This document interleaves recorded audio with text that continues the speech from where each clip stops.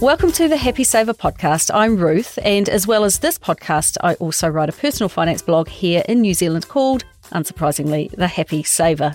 Because New Zealand is a really small place and the people I seek out are often uncomfortable having their stories told in public, you will hear their stories from me and not directly from them to retain their privacy.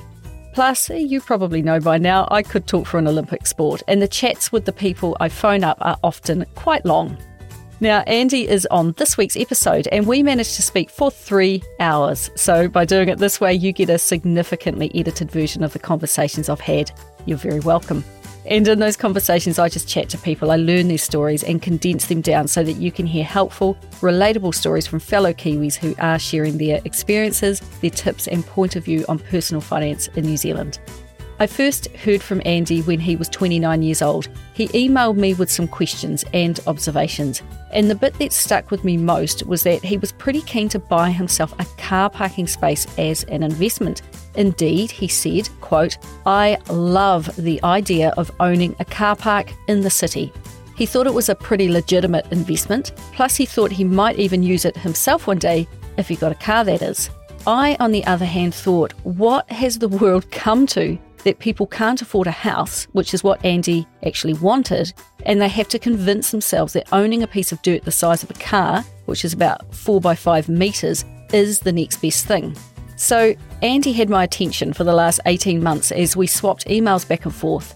He writes for a living, so he writes a good email, and through those I got to see his thoughts evolve and the evolution of a workable financial plan. And to cut through the suspense, I'll cut to the chase, it does not involve a car park. But before I tell you all about Andy, I just want to share a word about Pocketsmith, today's sponsor. Every time I'm visiting my Pocketsmith dashboard, my emergency fund balance is staring me in the face, nice and bold and just there. And I always relax when I see it, knowing that if some unexpected big bill comes up, I can cover it. Pocketsmith caters for all walks of life, and I worked out how much I should have in this fund by using the Pocketsmith income and expense statement, which had been automatically tracking every single expense, to work out my monthly average spend, which is entirely unique to me. From time to time, I dip into it, maybe for a car repair, maybe for an emergency vet bill, and it just instantly cures a financial headache, giving me a sense of calm control over our finances. If you want to supercharge your finances with Pocketsmith, they've got a deal for you. Happy Saver listeners get a whopping 50% off your first 2 months of Pocketsmith's premium plan. To get your deal, go to pocketsmith.com/the Happy Saver. That's pocketsmith.com/the Happy Saver.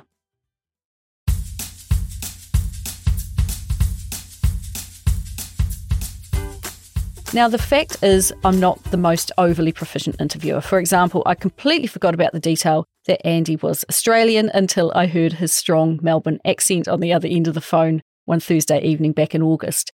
But he seems pretty settled here in New Zealand now. He has even brought his superannuation over, so that's good enough for me.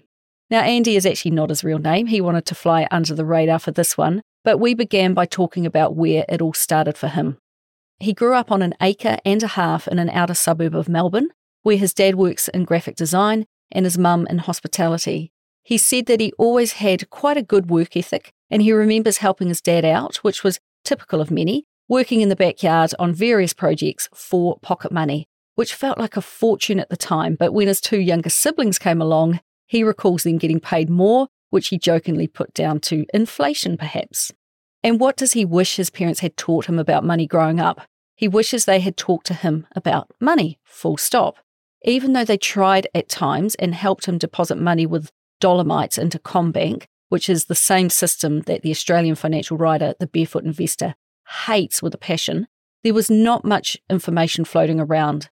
He wishes they had been more open about exactly what they had, their mistakes and their successes, and had just made talking about money a part of everyday life. Now, since he has started bringing it to the table, they are more than happy to talk about it, which is excellent. And I often give this advice to parents, just talk about money at home, just a conversation, make it every day, and it helps kids build up a mental picture of what life costs and how money works. He thought back and remembered himself to be quite a selfish kind of kid, adolescent, and then young adult, and well into his 20s, he was an all-about-him kind of person, somewhat self-absorbed, which is a pretty honest assessment of himself, but one I can't comment on having not known him that long. He was pretty committed to only spending his time doing stuff he loved, always believing that he would be wealthy one day because of his work ethic. In his younger years at school, he got bullied a bit until he learned that he had a skill that many lacked, the ability to be a bit of a comedian and to make people laugh.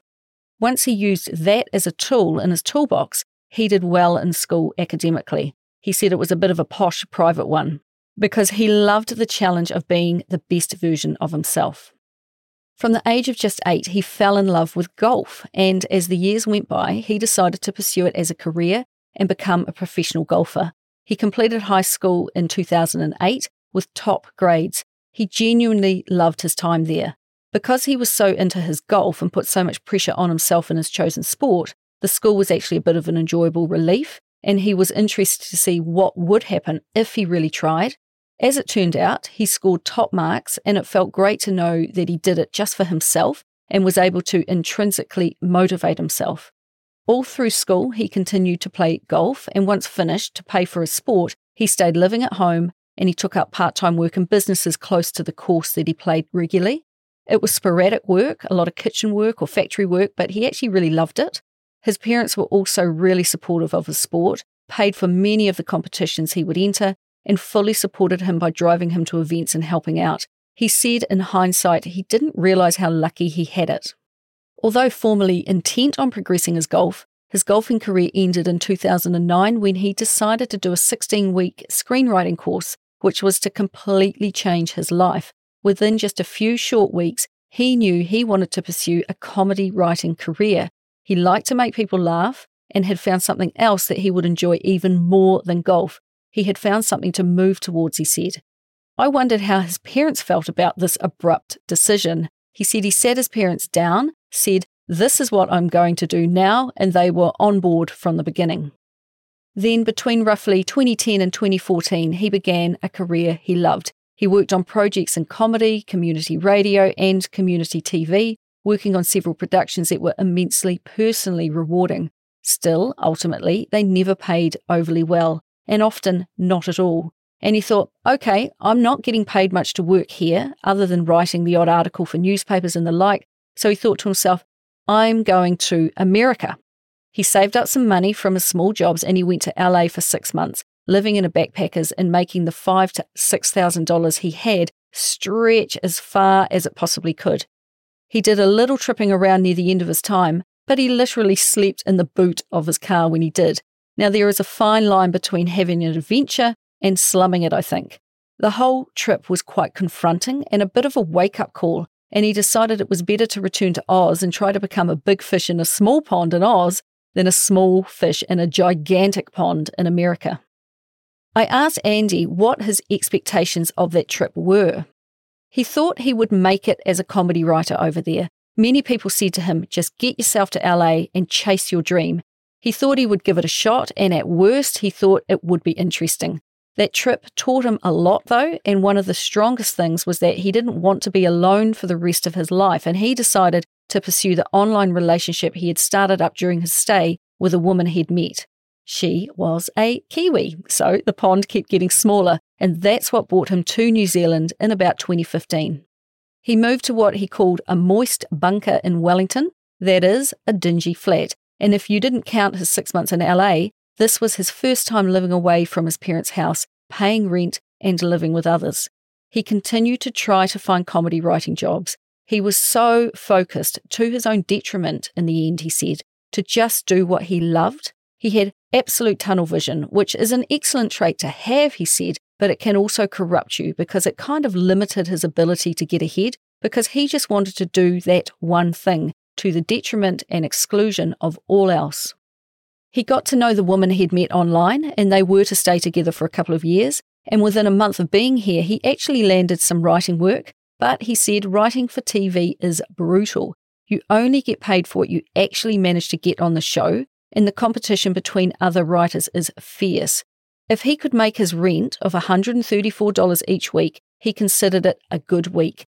Making just $200 was considered a great week, and maybe every 2 to 3 weeks he would make over $200 if he could sell some articles to other publications. He stayed here just 10 months before moving with his girlfriend back to Australia and his parents' house, as they were more than happy to put them up. He was able to take his writing work with him, something he was extremely grateful for, and within 12 months he actually managed to become one of the top writers on a show he worked on. His girlfriend was a really hard worker. She did a lot of hustling for work and ultimately made a lot more money than him. And what must have felt to his girlfriend, if not to Andy, a long 8 months, they finally got into an apartment. With his low income and her kind of all over the place work, it was challenging to get accepted for an apartment, and she actually ended up having to pay his rent for a time to help him get by. Unfortunately, after a couple of years, they broke up, and Andy recalls feeling pretty devastated at the time, but in hindsight, as is often the way, it was the best thing she could have ever done for herself and for him when he thought about it. It was the start of him learning to take responsibility for himself and becoming less absorbed. Once again, he moved back in with his parents, went to therapy to get over the relationship, and yet again threw himself into TV work that he found meaningful. He said it was a busy and crazy time, and again, it was extremely poorly paid. By now, he was in his mid to late 20s and still aiming to pursue what brought him joy, but barely paying his way in life. One of the biggest things that held him back in his TV career and from running his own shows was that he was afraid of the budgeting and financial aspect of things because he considered himself to be pretty shit with money, but he had the good sense to never go into debt at any point. That was actually the one essential thing his mum taught him about money. She made him fear credit card debt and told him to use a debit card instead, something he is so grateful for. He was extremely frugal and good about not spending more than he needed on stuff, yet he was scared of budgets and larger amounts of money for a long time. The only way to make his own TV show was to confront this fear around the financial side of things, so he got someone to show him how to do it. This gave him his first sense of control over money, and he made the leap to look after the financial side of a TV production, albeit one with a small budget. But any TV show has a vast number of people involved, and Andy decided that no matter the role, the person would get paid something, even if it was just a little. After doing so many volunteer hours himself, he felt a certain sense of pride in not making that someone else's reality, and it felt good to do good for others. A friend he had met while living in Wellington had started up a tech company working in the education space, and he asked Andy to come over and work for him. He accepted a 4-day-a-week job, keeping the other day free for his TV writing gig, and Andy felt he had achieved everything he wanted to do in his TV career in Melbourne, and this new opportunity sounded like a real adventure, so he moved back to New Zealand in July 2019, and these days he is Auckland-based, living in the central city. And it turned out to be a fun adventure. He absolutely loves his job today. At the age of 26, his grandpa had given him a copy of the book The Barefoot Investor by Australian writer Scott Pape, and that played a massive role in him beginning to change the way he lived his life, because up until about 2019, he had been very ignorant, he said, of the role that money plays in life. Having admitted to being an all-about-him person well into his mid-20s, he has been on a bit of a mission, making it less about him and more about how he can help others. Now, I don't know how I get away with some of the questions, but I asked him how he changed from a self-absorbed person to someone who thought of others. He said he had never had anyone, except for his parents, who had always been so supportive, tell him that he was any good at anything in a meaningful way. That was until he met his friend and current boss. It was probably realizing for the first time that he feels valued by others and is being paid for what he is contributing to the world. He still only does stuff he loves, but he now worries less about himself and is much more generous towards others, which is such a relief, he said. And then, in early 2020, aged 29, he sent me an email telling me a bit about himself. He had been digging into the Barefoot Investor book, and then he came across my website, The Happy Saver. He was actually asking if I was looking for any writers for my website because as part of his day job working at the tech company that focuses on education, he had grown to particularly like the world of finance. And given that I now know his history, it's handy to know that he was pretty fresh to the world of finance. There was a long pause between emails. Then in August 2021, he was back, and this time with a number of money questions. He told me he was now aged 30 and had saved up $40,000 and wondered what to do with it. So, flat broke to having 40 grand in the bank. How so? When he started his job, this miracle began to happen. As if by magic, each week, $698.97 would show up in his bank account for his 4 days a week job. In the hand, he was earning $36,346 a year. He could not believe the amount of money going into his account each week. This was the first time he had ever taken a steady paycheck, and he had never seen this much money in his entire life. The fact he was also getting paid for public holidays just about blew his mind, and he could not get his head around it. It felt like a gold rush, and he felt a huge responsibility to make the most of his good fortune. He decided to take advantage and not muck this up. With a regular income and the fact that he met his partner within 2 months of moving here, it meant things were really looking up. Because he knew he could live off nothing, Andy began to save his money. He also began to plan and think ahead, hence his emails to me. His email outlined 3 ideas, all of which felt worthy to him. Buy a tiny apartment in Auckland to live in for about 10 years, and his partner would pay rent to him. He had clearly been having people speak into his life who liked property, as he also threw in the concept of, quote, getting high rental yield and holding property and buying an investment property at the other end of the country in Invercargill. And the third option was to buy a car park in the CBD and pay cash for it, a dress rehearsal for having a big home loan one day, he thought. He threw in a few more snippets. He was living with his partner, but she had no savings, which indicated to me that they had been talking about money, always a good sign. The choice he would make would, of course, he said, depend on his investment goals. He had worked out he was very good at saving, with a current savings rate of 60%, but struggled to make goals for his money. He told me he was brand new to the concept of investing, but was really enjoying learning as much as he could about it because that would give him a more straightforward path going forward. So, what flipped the switch for him? It started with that Barefoot Investor book before he moved here. But at that time, he more or less had no money, so it was tough to put into practice. But when he moved over, started earning an income, and started being surrounded by really successful people at his workplace, this whole other world opened up to him. He met people who had purchased their own homes, and then a second property, and another who showed him the Sharesies app on their phone. A big part of him wisened up to the financial side of life that he was previously oblivious to. The people he now surrounds himself with have been the most significant influence, people who were so much more intelligent and more successful in every way, he said. And when they dropped a nugget of wisdom or a bit of intel, he just picked it up and ran with it, being super curious and following up on that information.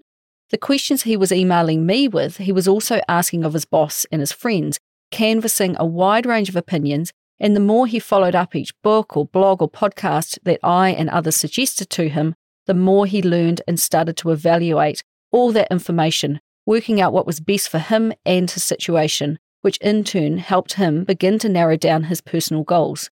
And with each email he sent me, I could see him narrowing them down. It was quite fascinating. His whole life he had been driven by his heart and his emotions. But since coming to New Zealand and being around very successful people and seeing that there is another way and that you can have a better life, he saw that you can still keep that passion, but do a bit of math too. It makes you do better overall. Be a bit more thinky with less emotion, he said. With his knowledge growing by the day, he did something I thought was pretty cool. He talked to 3 financial advisors. They all offer a free session, and he thought it would be a good idea to speak to a few professionals who knew more than he did so that he could feel if he was on the right track. But he said that almost immediately he thought, I can make better decisions for myself without these advisors, because he had done so much research on his own by this point. He saw them for what they were, mainly pushing products that they clipped the ticket on, or they were all about buying property using debt.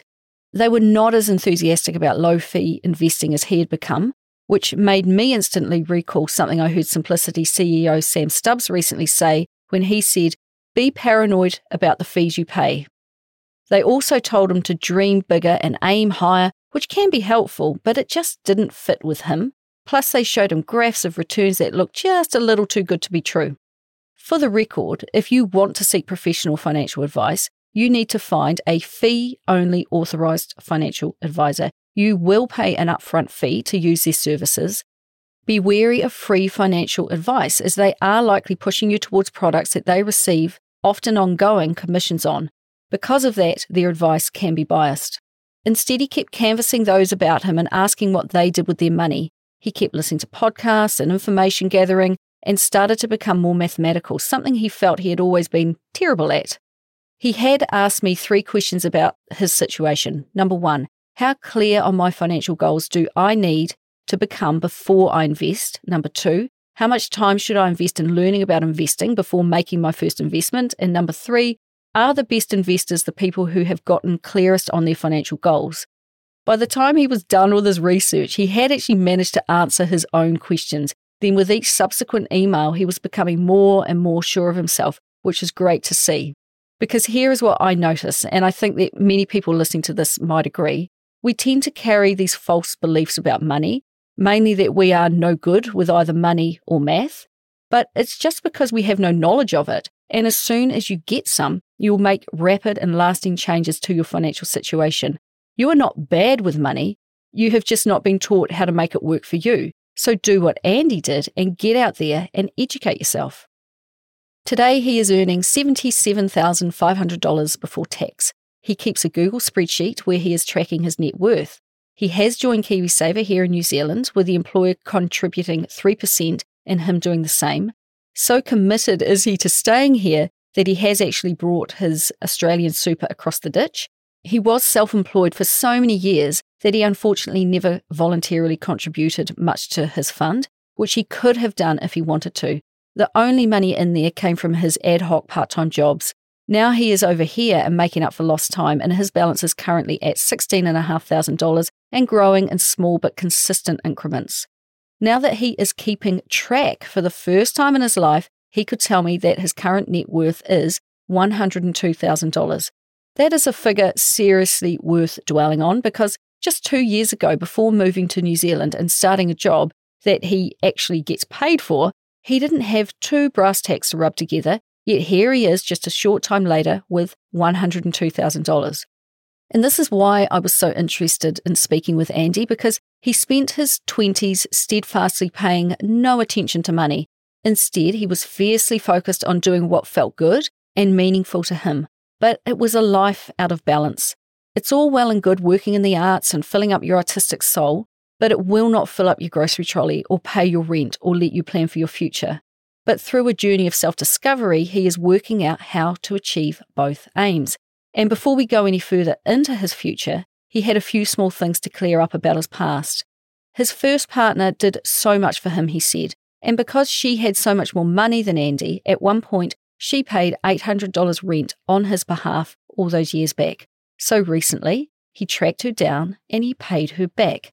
It was completely unexpected from her point of view, but for Andy it felt perfect to give it back to her.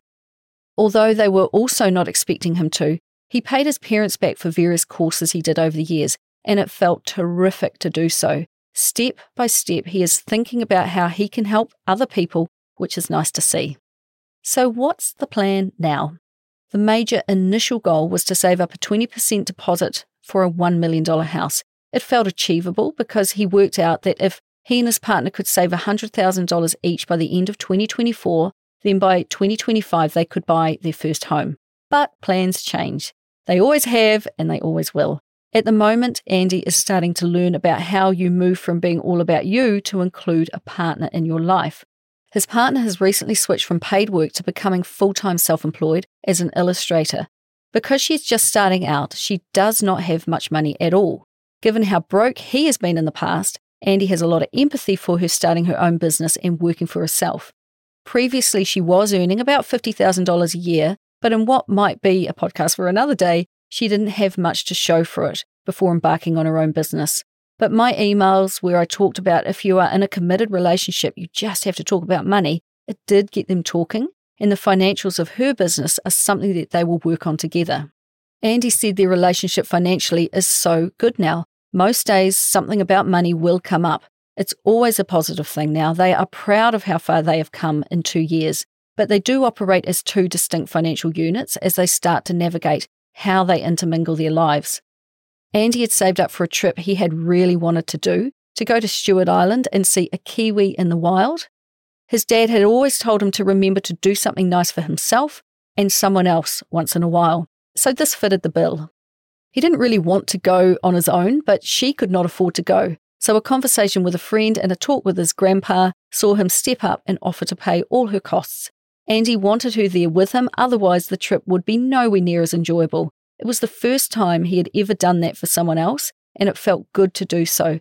This gift of generosity and thinking about someone else's needs other than his own, well, it really broke the seal for him. And Andy, who is apparently no good at math, tracked their lovely holiday in his spreadsheet. 4 nights and 5 days away cost $2,183. They spent money on stuff that mattered, like a Kiwi tour, a trip to Ulva Island, and eating excessive quantities of blue cod from the kai cart on the island. Now, I've been to the island half a dozen times myself, and it is a beautiful place. So when I asked the question, what is the most extravagant thing you have purchased for yourself in the last 90 days, this was it. Next, our conversation went down a whole other rabbit hole that I didn't take notes on, where we had a deep chat about money and relationships. But it basically came down to the point that Andy is at a bit of a tipping point. He has monetary goals, and so does she. He keeps planning for a future with her in it, yet he continues to think of my money and her money. They already talk very openly about money, and they share the finer details with each other. And when you are committed to someone, you do everything together. You live together, you have children together, you buy property together, which often means taking on debt together. All things which are pretty darn intimate, and they tie you both together. And in the eyes of the law, unless you have a property sharing agreement drawn up, you reach a tipping point of sharing what you have in a breakup anyway. So my question to him was, what's the hurdle around money? It's the next logical step, is it not? Combining their finances is the only thing they don't do together. And if they both love and trust each other, then what's holding them back? And has he ever thought for a minute that this could be a really positive thing because they can actually use both of their minds, their hearts and incomes to do extraordinary things together? Plus, I pointed out to him that things won't always be as they are today. Just like they were different a few years ago when he had little money and at that time his partner had a good income. The tables are turned at the moment, but that won't always stay the same. He asked how my husband Johnny and I knew when it made sense to combine money, and I was pretty happy to share. I went out with one guy who suggested early on that I put all of my money in his bank account. Hell no was the answer to that because he lived a really flashy life, and that's fine while it was his money, but he was not going to be doing that with mine. Another boyfriend was controlling by stealth, and I knew in my gut that he would have used the money to control me, so he was out. But Johnny, on the other hand, we had a completely different relationship. All signs were promising. We literally got sick of doing math and splitting the grocery bill at the checkout of Kilburnie Pack and Save. So we went to a new bank, opened a shared account, and directed our salaries into it. It was an obvious and practical solution in the end. After our discussion, my question about what he considers the biggest hurdle to becoming FI led him instinctively to his fear of combining finances. But after chatting, he said that any time he finds a block in life, when he unblocks it, there is an unbelievably positive impact, and talking about it brought that possibility to the surface.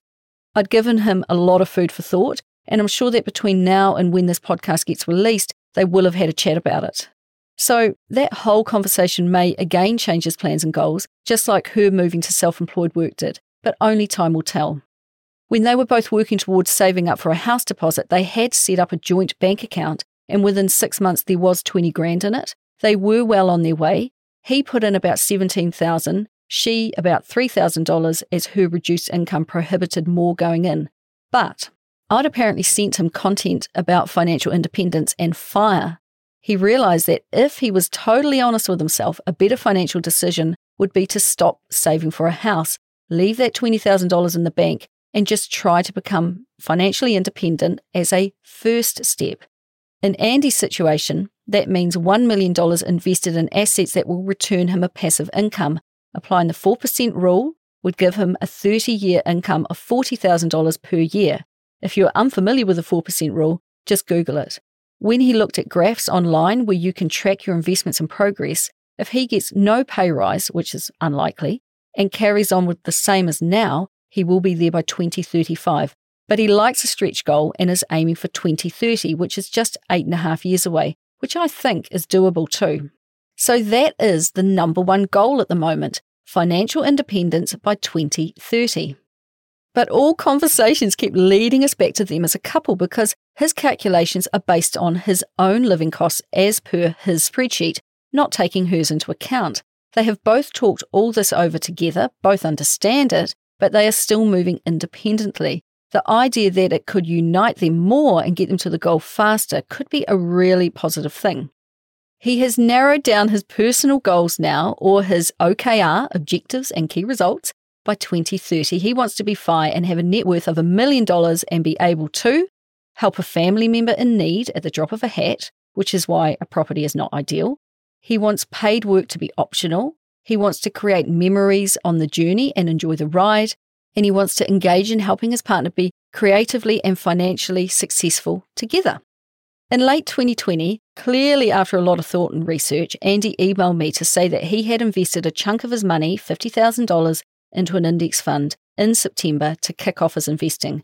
He chose not to invest in property like everyone else was telling him to. He said this resulted from him taking the time to work out his long and short-term financial goals for the first time, and he was proud of himself for doing what was suitable for him rather than just doing what others do. Using the investment platform Invest Now, he had invested into the Vanguard International Shares Select Exclusions Index Fund. He chose to reinvest any dividends this fund produces, which, along with capital gains, have seen the fund grow in 11 months to $60,000, which he can't quite believe, he said, calling the simple investment strategy ridiculous and absurd. He has not added a single cent of his own money to this fund, instead leaving it there as a permanent investment where he knows he put $50,000 in September 2020 and will see how it changes over time. Andy wants to know if everything he has heard about the growth in index funds is accurate, and by making just a single purchase, it's easy for him to work out how it is performing. Now, another way to work this out is to actually just use the website ShareSite, by the way. There is a link on my website. However, he set up another fund, the same one as mentioned, but this one is hedged, and he put $100 a week from his paycheck in here, and the balance is already at $5,300. So if I gave him $10,000 right now, he would put all of it into the second fund. Why these two funds, I asked. He did a bunch of reading of the highest selling financial books ever written. He figured there must be a reason they sell so many books. He kept hearing about Vanguard, which led him to search for a New Zealand provider that would give him access to these.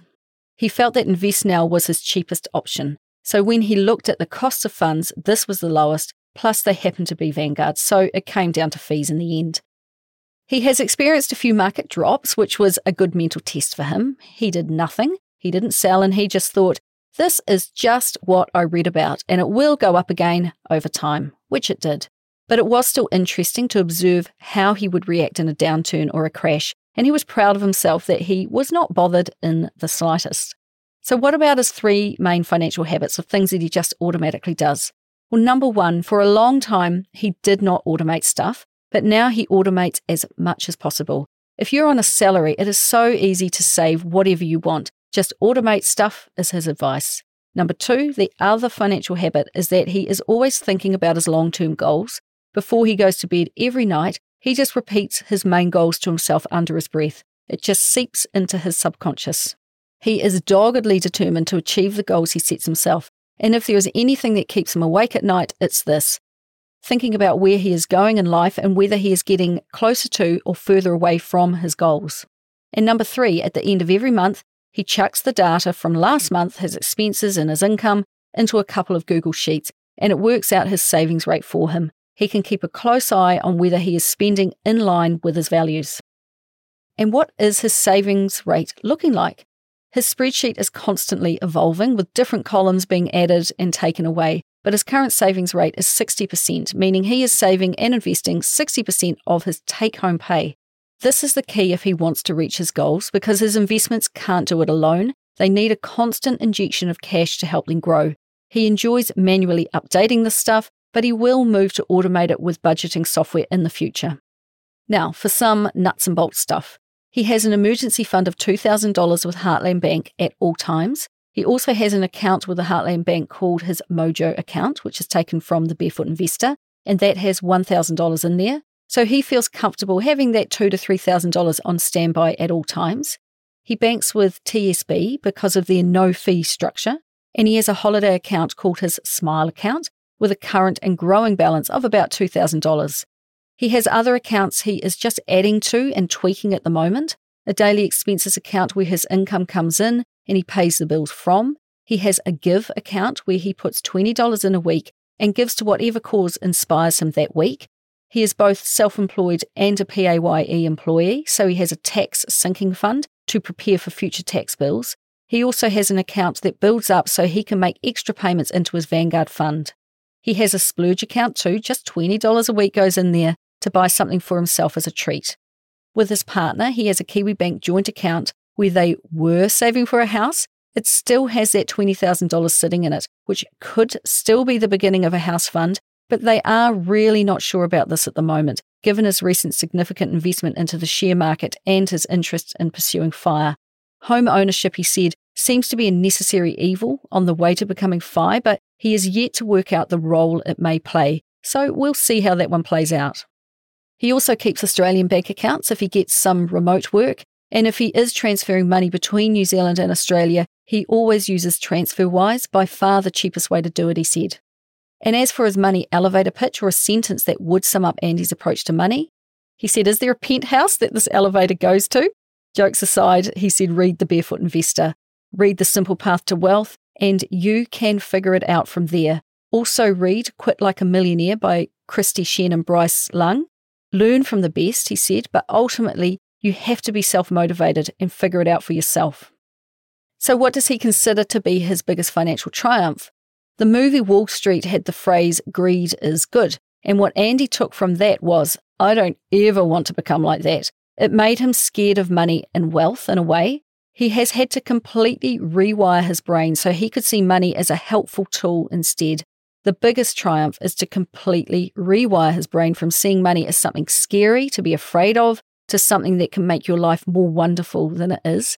If you work out what makes you happy, then money will assist with that. So what was his greatest financial flop? He said he has not had any because he didn't earn any money until he was 29 years old. It was glaringly apparent to me that this might be a flop, but he said he was happy to have prioritised his 20s to be about doing what made him feel happy. But now I think he has a better balance between happiness and achieving his money goals. One thing that plays on his mind a little these days, since he has become more aware of his own financial situation, is his parents' financial situation. Their retirement is closer than his, obviously. Although he said they have done a lot of things right in life, he thinks it's not too late for them to make some tiny changes to their Australian superannuation funds. The lines of communication appear to be open between him and his whānau, so I'm sure that they will end up talking things through in the months and years ahead. After all, they made the decisions they made based on the information they had at the time, and if they get shown some other ideas, I'm sure they would be open to hearing about them and researching them too. From Andy's point of view, he said, it's been fun to start to share what I've learned with others, whether that be with his partner, his parents and siblings, or with colleagues and friends. And if he could retain all of the knowledge he has today regarding money and he could go back to his 15-year-old self and start again, what would he do, whether it be the same or something quite different? He would tell himself to be open to different jobs and experiences rather than having such a tunnel vision at the exclusion of all else as he did. He would have listened to The Barefoot Investor earlier. He might even have taken accounting at school to learn a bit about money, but he said that he has loved his first 30 years. He is grateful that through sheer luck, he can do his job from home during COVID lockdowns, and he reflected on the fact that if he was still in the arts, he would be so screwed right now, unfortunately. He would also give his younger self a hug and tell him everything will work out all right. As for resources he might recommend to you and I've already mentioned The Barefoot Investor, but he also mentioned the Choose FI podcast, particularly their early episodes, and I agree with him on that one. He also powered through The Simple Path to Wealth book by J.L. Collins, and he found it to be an outstanding read. And take his advice on reading the books you hear about the most, as The Barefoot Investor and J.L. Collins always come up, and there is very good reason for that. So righto, before I wrap up, I just have another quick message from Pocketsmith, today's sponsor. If you want to supercharge your finances with Pocketsmith, they've got a deal for you. Happy Saver listeners get a whopping 50% off your first 2 months of Pocketsmith's premium plan. To get your deal, go to pocketsmith.com/thehappysaver. That's pocketsmith.com/The Happy Saver. It was so interesting to talk with Andy. And Andy, I just want to really thank you for your time, all 3 hours of it. It was particularly interesting to chat in person, especially after watching his thoughts and goals progress via email over the last 18 months, from thinking about buying a car park to thinking about investing over $1 million. That's quite the leap. When he emailed in late 2020 to say that he had invested $50,000 into an index fund, I was really pleased for him because he clearly outlined that this investment was the result of taking the time to work out his long and short-term financial goals for the first time before making a move. He said he was proud of himself for doing what was suitable for him based on thorough research. He has settled on a simple investment strategy of putting money away each week into an index fund and decided that it is kind of ridiculous that if he just does that consistently, he will be able to have a very comfortable early retirement. He has dived into the FIRE movement headfirst and set himself a goal to be financially independent by 2030. Making work optional while still young is his plan, and he continues to be blown away by the difference investing in index funds has had on his modest wealth. He and his partner are openly talking about money, and I think exploring how they share both their goals and money is the next big hurdle to jump. And finally, he did say that any time he has been a bit scared of something, it's a sign that he needs to face it head on. Therefore, he is fascinated to see who he can become by pursuing this line of thought. It's only natural when you have spent your life thinking exclusively about yourself, Andy, that you tend to continue to do so. But look around you, the world is full of successful couples. With the amount of research and goal setting you like to do, I see no reason why this could not be you and your partner too. And finally, I want you, the listener, to take away from this the speed of change you can make in your thinking and your bank balance if you just up and decide to pay attention. Andy says he only started getting more into finance in the last couple of years and was especially interested from mid-2020, yet here he is today with a net worth of over $100,000. It's so possible. You just have to decide to start. So that's all from me this week, and I'll be back next Wednesday with another money journey of another Kiwi. And if you enjoyed today's podcast, please hit subscribe and it will automatically update in your podcast app each time I release a new episode. And if you want to get in touch, you can find me at thehappysaver.com. And I would love it if you could leave a review and also share this with your friends. Those are the best ways that people can learn about my podcast. And I would love it if you would talk more about money with your own friends and whānau and help me continue to help others be better with money. So until next time, happy saving.